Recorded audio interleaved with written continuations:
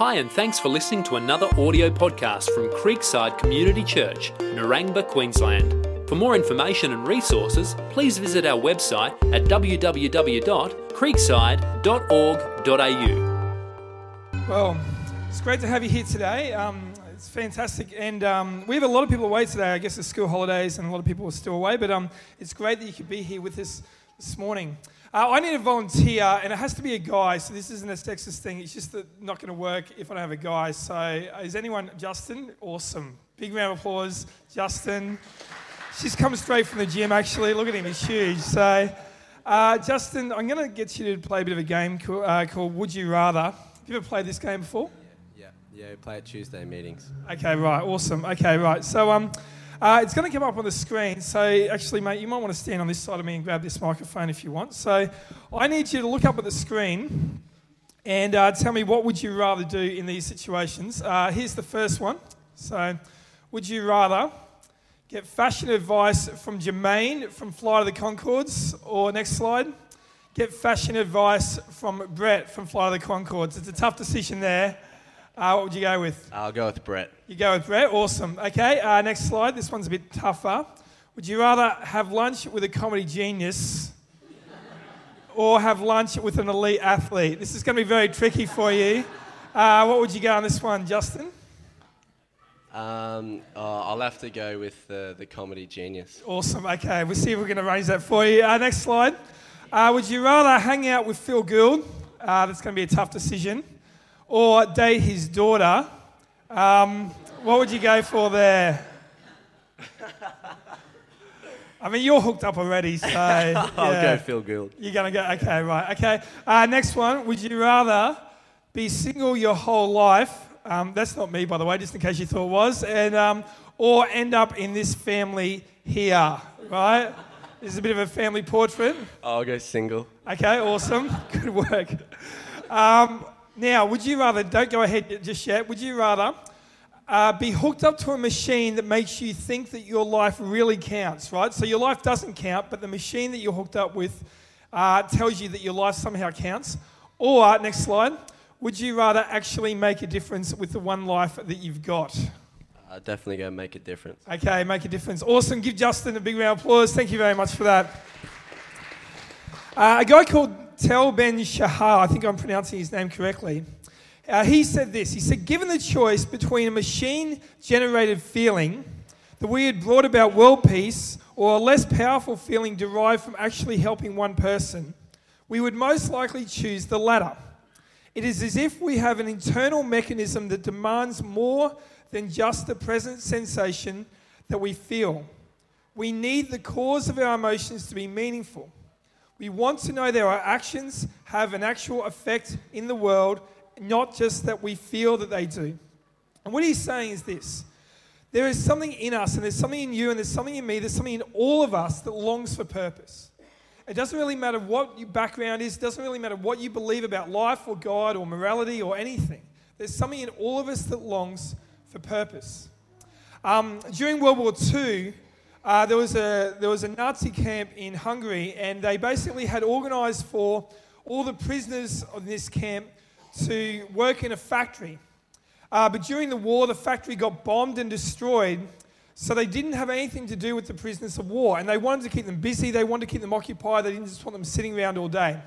So they said to the prisoners of war, you need to take all the rubble that's left over from the bombing of the factory, and we need you to move it from that location there over to that field over there. You've got 24 hours, go do it. So they worked their butt off. They worked really hard. They lifted everything. They moved it. They were totally exhausted by the end of the day. The next day, they woke up and they were told, now you have to move all the rubble from that field back to its original location. And this went on day after day, week after week. And they just kept them occupied. They just got them moving. And as you can imagine, people began to think this is just meaningless. This is useless. And of course, they're prisoners. Of course, they knew they weren't going to necessarily be treated well. They're prisoners of war. But it began to drive them insane. And there are stories where people would deliberately provoke the guards, hoping that they would get shot because they would rather die than live with the meaningless that they had entered into. They've done another famous survey where they've asked elderly people if you could live your life again, how would you do it differently? If you could kind of rework your life, what would you do differently next time? And when they asked the elderly people what they said, the three most common responses, number one was this: I would risk more. I would take way more risks. I was too safe, I was too comfortable, I was too safe, I would risk more. The second one is I would reflect more. I would take the opportunity to appreciate the good things in life and be grateful for things. But the third thing they said is I would live for things that would go on after I die. I would try to invest my life in those things that would outlive me. I would try to make a difference. I would want my life to have counted for something, that I just wasn't a dot in the line of history, but somehow my dot made a difference. And what we want to look at today is, does God have a purpose for our life? And this is a difficult question to answer. And I guess I'm assuming today that if you're not really a Christian, you're not someone who necessarily would typically go to church, or maybe you are someone who goes to church, but you're still trying to figure this whole thing out. I'm assuming that you're kind of okay with me asking the question, does God have a purpose for my life? And you might be still at the stage where you're saying, look, I'm not even sure that there is a God, and that's completely okay. We'd love for you to keep coming along or asking questions. But for those of us who maybe do believe there is a God, we want to ask the question, is there a purpose that he has for us? And to do this today, I want to keep this really practical. I'm someone who loves thinking about stuff and thinking about life, but I wanted to make today really practical. And there's lots of things we could talk about, but I think there's 2 steps that are worth considering. The first one is this. Next slide. I think the first step is we've got to figure out what we've been designed to do. We've got to figure out how we've been created, how we've been shaped, what we've been put on this planet to do. And again, if you're not really a Christian or you don't really believe there's a God, that doesn't really make sense. But if there is a God and he created anything, you would assume that he would have some kind of purpose for the things that he creates. In the same way, if you and I build something or create something or design something, we usually have a purpose for it. I think it's a safe assumption to say that we would assume that God would have a purpose for those things or those people whom he creates. And the second thing is, next slide, we need to align that with God, what God wants to do in the world. We need to align that with what God wants to do in the world. Now, this is a bit of a maths nerdy thing called a Venn diagram. Has anyone heard of the term Venn diagram before? I'm actually a maths teacher in a former life. I still dabble a little bit. In a Venn diagram, what you're trying to do is get in the overlap. You're trying to figure out, how do I live my life in the overlap between what I've been designed to do and what God is trying to do in the world. If I just do what I've been designed to do and I become successful, but I don't align that with what God wants to do, I will experience emptiness. Next slide. And you might be successful, you might be very, very popular, you might be very financially secure, but if you don't align that with something greater than yourself, you'll experience meaninglessness and emptiness. Alternatively, if you just set out to do that which you think God wants you to do, if you set out to do those things that you think will make your life count, but you don't align that with what you've been designed to do, you'll experience failure. You'll go out and try to do all these great things for the world and for others and for God, but because you're not aligning it with who you've been designed to be, you'll be frustrated and disappointed and you'll experience failure. But ideally, the goal is to align what we've been designed to do with what God wants to do in the world. And the hope is that we would experience success and joy and fulfillment in that process. So let's have a look at the first one. What we've been designed to do. Psalm 139, 13-16 says this. For you created my inmost being. You knit me together in my mother's womb. I praise you because I am fearfully and wonderfully made. Your works are powerful. I know that full well. My frame was not hidden from you when I was made in the secret place, when I was woven together in the depths of the earth. Your eyes saw my unformed body. All the days ordained for me were written in your book before one of them came to be. Now again, according to the Bible, you are not an accident. You are not an accident. Your parents may never have intended to have you, but God intended to have you. There is not one person, some of you are laughing about that, that may be way too close to the truth for some of you, but the fact is that there is not one person who has ever walked the face of the earth that God did not intend to be here. Now again, you can sit there and go, well, I'm not even sure if there's a God, I'm not even sure how this whole thing works, and I get that. But if God is real, if the God of the Bible is true, then we need to take it for his word that we are not an accident, that he designed us for a purpose. That God ordained the days of your life before the beginning of time, before you were even formed. That he looked in the future and said, you have been created for a purpose. You are not just some random chaos. You are not just an accident. You're not just some worthless being. You're not just some reject who couldn't find a job, or some rejected person who couldn't do this, or someone who's insecure or whatever. You are valuable to the God of the universe because he created you and he loves you and he puts you here for a purpose. Rick Warren says this: some animals run, some hop, some swim, some burrow, and some fly. Each animal has a particular role to play based on the way they were shaped. The same is true with humans. Each of us was uniquely designed to do certain things. You are unique, wonderfully complex, a composite of many different factors. When your gifts don't meet the role you play in life, you feel like a square peg in a round hole. This is frustrating, both to you and to others. Not only does it produce limited results, it is also an enormous waste of your talents, time, and energy. Recently, if you follow the business or the New York Times bestseller list, and you look at the business books that have come out in the last 10 years, there's an organization called Gallup in America that does lots of research. And they spent about 30 years researching literally hundreds of thousands of organizations and millions of employees. And they just have a truckload of data.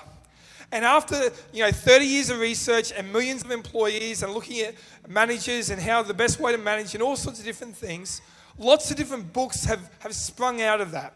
One of the books is a book called First Break All the Rules, and they talked about the 12 key things that all managers need to do if they want to raise up effective employees. Another book was How Full Is Your Bucket, which is all about how encouragement and praising people actually has such a huge impact, not just in the workplace, but in life itself.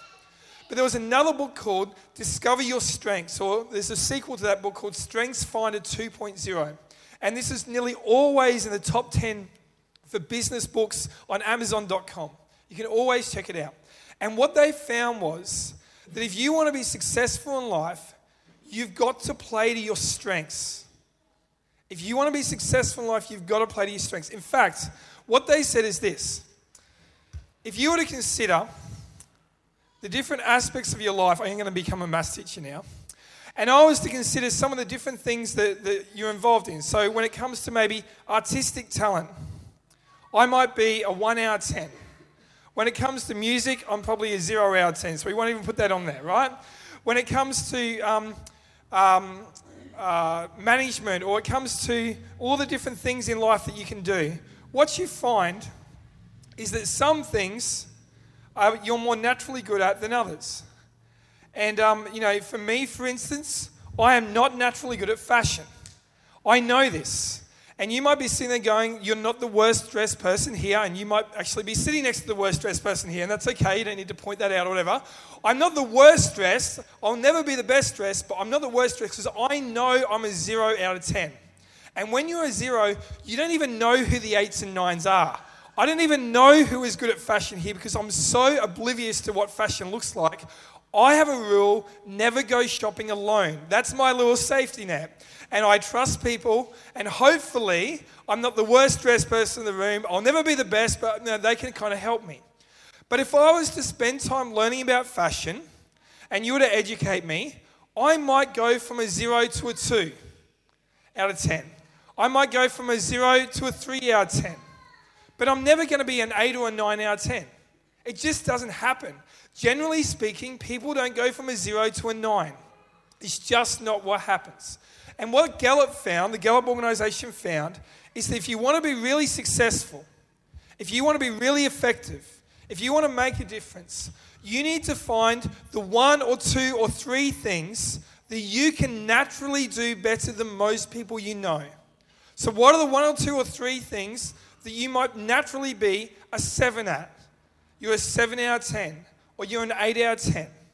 And then they said, what you've got to do is you've got to find the thing, maybe I'm a 6 here, you've got to find a way to bump this 6 up to an 8, or bump this 8 up to a 10, or bump this 7 up to a 9. And what you've got to try to do is find a way to develop your strengths. So often in life, we're told to develop our weaknesses. And I'm a school teacher, so I can say this. Schools are very guilty of this. You do really, really bad in one subject and really good in the other subject. Where do we get told you have to put your time? Typically, schools will say, oh, you know, you didn't do very well here. You failed history. You better put more time and energy into history. Even though you're smashing science, don't worry about that. Actually, the opposite is true. What they said was, if you're getting like 20% for history and you can't write an essay and you're in year 11 and this is, you know, kind of, it's basically obvious, the writing's on the wall, don't worry about history. Become a scientist. Orchestrate your life so that 90% of your time is operating outside of your strengths. So what they said was, figure out what you're naturally good at, bump those things up from a 7 to a 9, from an 8 to a 10, from a 6 to an 8, and then find a way to orchestrate your life so that you rarely have to operate outside of your strengths. And basically, this is what they found works. Interestingly, this is very similar to what the Bible talks about. The Bible talks about once a person becomes a Christian, they get a spiritual gift and they become part of the body of believers, and that each of us has a different role to play. I am never going to be a great counselor. I've done a counselling subject at Bible college, which I think is just enough to make me dangerous, to be perfectly honest. I care about people a lot. Sometimes, you know, I care so much that I get too worried about them. Sometimes I know I'm going to care so much, so I have to kind of hold back, and I find it really hard. But I'm not good at counselling. I'm a problem solver. I'm a maths teacher. I want to solve people's problems for them rather than help them work through their issues on their own. And I realised that I can maybe be a 3 or a 5 out of 10, but I'm never going to be in my sweet spot when I operate as a counsellor. And part of life is working out what are your weaknesses, trying to orchestrate your life in such a way so you don't operate from weakness, but operate from strength. And realise God has given you your weaknesses as a gift so that you don't get involved. I love music. I've got like a man crush on Ed Sheeran. I don't know if anyone else listens to Ed Sheeran. I listen to music all the time. I'm up with all the latest music. I can tell you that I can't remember her name actually, the Australian rapper, female rapper is number 1 in America and number 2 in America at the moment. I can tell you all about the latest charts. I love music, but I'm completely tone deaf. Sometimes when people sing in the morning, I'll go up after them and say, hey, I thought this morning was great. And one of my friends was a great singer, and he said to me, Mark, you're tone deaf. When you tell me that I'm great, it's almost like an insult, not a compliment, right? I'm so tone deaf. And I think that God made me tone deaf because he knew that I love music so much, I would want to wrap myself up in it. So to keep me out of that world, he made me tone deaf so I can appreciate it, but not get involved. And the fact is that many of us have weaknesses, but we also have strengths. And if we want to be effective, we want to be successful, we have to find out what are those things we're naturally good at and play to our strengths. The second thing is this. We've got to align our strengths with God, what God wants to do in the world. An author by the name of Jenny Allen recently wrote a book called Anything. It'll come up on the screen in a second. The book was called Anything, and the prayer that unlocked my God and my soul. In it, she describes how her and her husband had grown tired of going through the motions, and they wanted to make their life count. So I just asked Laura to read a little bit about what Jenny Allen wrote in that book. I felt neutral about God. When you grow up with the stories and songs and lessons, you accept everything. You aren't trying to explain God if you grew up hearing about him since birth, like Santa Claus. I knew what I thought I needed to know. I didn't feel much, for the most part, when watching people talk about him. I didn't remember it feeling very real. In fact, I remember God feeling a little plastic. I was a good girl from a good family and a good church and a good school.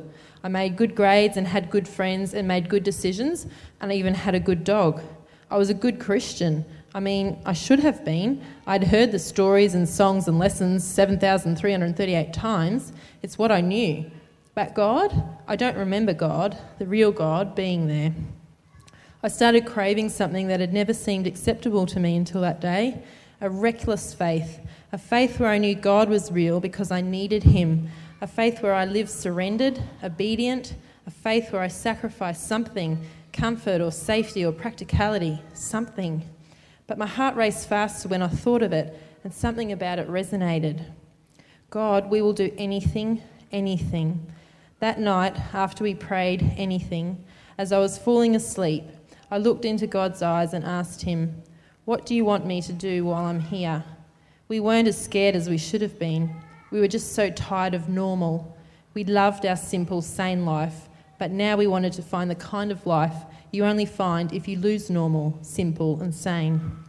God was real and heaven was coming, and I wanted to hold every moment on earth in light of that moment when I would meet God face to face. No more pro and con lists, no more scrapbooks of my future, no more seemingly logical decisions about what made sense for a family.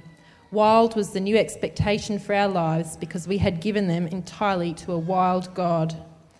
Praying anything was just the beginning for us. It was the beginning of something reckless and unknown. I knew God would change our circumstances. I knew he would begin to divide us up and pour us out wherever he wanted. But I did not realise the impact it would immediately have on my soul. So much of my life and mind had spent significant time in places such as fear and discontentment and shame. As we lay in bed letting go of pieces of our lives that had seemed to be so important, sins and strongholds began to fall off of us. God was changing me. Everything was changing. Before, surrendering to God had felt like bondage rather than freedom. When I prayed anything, what I feared would bind me set me free. It stung like death, and it still feels like death, but that feeling is the key turning in the lock. On the other side of the pain is freedom, peace, joy, hope, the loss of control, and it is how I was made to live.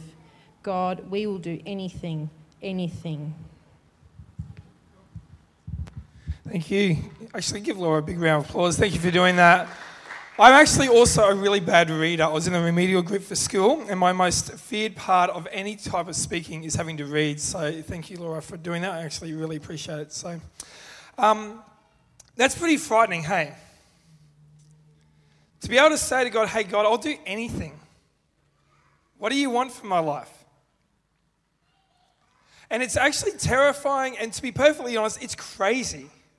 Like, it's the kind of craziness that even church people look at and go, whoa, whoa, whoa, whoa, whoa. That's too radical. That's too dangerous. That's not being very responsible. And every now and again, you'll meet people in church or you'll meet people who are Christians and they've kind of prayed the prayer like that.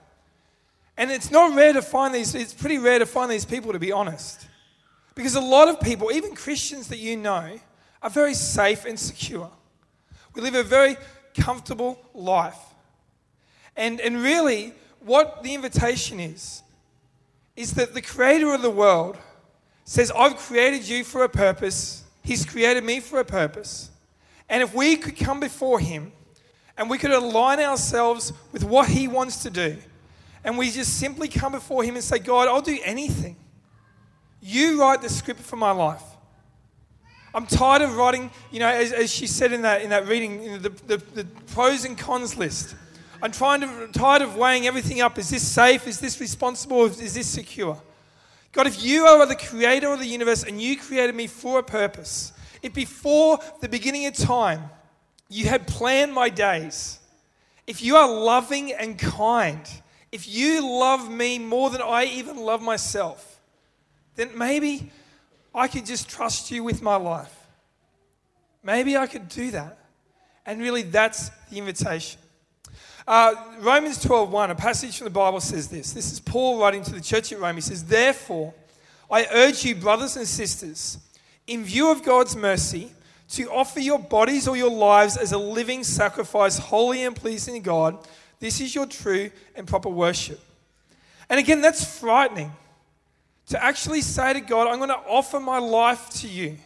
I'm going to put my life in your hands. Do with it what you want. The answer is yes. Whatever the question, God, the answer is yes. I just want to give my life to you. But the key to this passage is actually the very beginning. He says what? Therefore. See, we're coming in on a massive monologue that Paul's been writing to the church at Rome. And this is the 12th chapter of a 16-chapter book. And it's by the 12th chapter he gets to the therefore.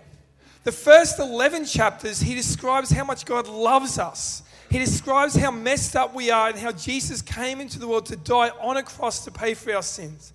He talks about the fact that God doesn't just leave us as we are, but he gives us the Holy Spirit who comes into our lives. He talks about the fact that God adopts us as sons and daughters of God, that he takes us into his family, that he promises to provide for us and care for us.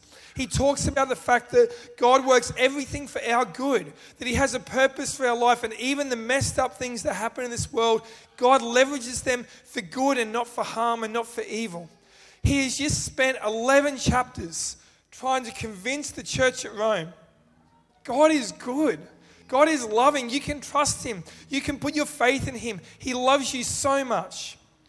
And therefore, in view of this mercy, in view of God's great mercy, his grace, his kindness, his love, his attentiveness, his power, the fact that he's all-knowing, all-powerful, all-loving, in view of all of this, could you possibly consider throwing your life into the hands of God and praying that prayer? God, I don't know the purpose of my life, but I'll do anything.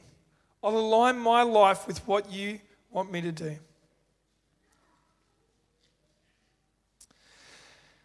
So that's it. We figure out who God created us to be, and we align it with what God wants to do. Now, the danger with a message like this is that we assume that living a life of purpose means that we will one day get to heaven. Isn't that what you're told? You know, the world tells us all the time that if you're good, then one day you'll get to go to heaven. If you love people well, you'll get to go to heaven. If you do enough good things, you'll get to go to heaven. And if you come to church for a while, you'll hear that that's wrong. No. We don't get to go to heaven by being good. We don't get to go to heaven by trying really hard. We don't get to go to heaven by living a purposeful life. They'll say something different. They'll say, you got to live for Jesus. You got to promise to serve him all the days of your life. You got to be very consistent in the way that you always do everything for him. And really, it's the same thing. It's just a Christianized version of what they're trying to say. But really, living a life of purpose doesn't get you to heaven. In fact, the interesting thing is, nothing you and I do gets us to heaven. Has anyone ever been involved in having a performance review in their workplace before? So, a few of you, right? I've never had one. I'm terrified of ever having one. They sound terrifying to me. But can you imagine if someone, or if all of us were given a performance review at the end of our life, and the God of the universe is the one giving the performance review? And he's like, look, if you want to get into heaven, then you just basically have to get A+, A+, A+, A+, A+, all along the performance review. You have to get basically straight A's. You have to get every category, 10 out of 10, 100%. And if you can do that, you get to go to heaven. Now, I'm in a lot of trouble. You're in a lot of trouble. All of us here, because all of us have failed to live the life that God wants us to live. All of us have failed to live that life of purpose. But 2,000 years ago, Jesus came into the world and he lived the perfect life. He performed perfectly. And what if becoming a Christian is not about what you do for God? What if it is actually about what God does for you? What if it's not about the purpose that you live for God, but what if it's about the purpose that Jesus had in coming to earth? Imagine that you and Jesus were to sit down and both of you were given a performance review. And here's my performance review. And it's basically got straight E's, and I'm getting 1 out of 10 and 2 out of 10 and 0 out of 10 across the board. I haven't loved people the way I should. I haven't forgiven those who hurt me the way I could have. I haven't always spoken highly of people in every possible situation. There's been unresolved anger in my heart, or there's been some bitterness there, and I haven't dealt with guilt the way I should have. And basically, the more my life gets put under the microscope, the more I realize my performance review is not going to go very well. But Jesus has a performance review as well. And he loved those who are hard to love. He served those that no one else cared about. He never sinned. He never did anything wrong. He always spoke highly of those who needed to be spoken highly of. He was just perfect in every possible way. And what if becoming a Christian is not about performance, but actually it's about letting Jesus be our performance? And what if what happens is that Jesus comes along and he says, Mark, I will take your performance review and I will write my name on your performance review.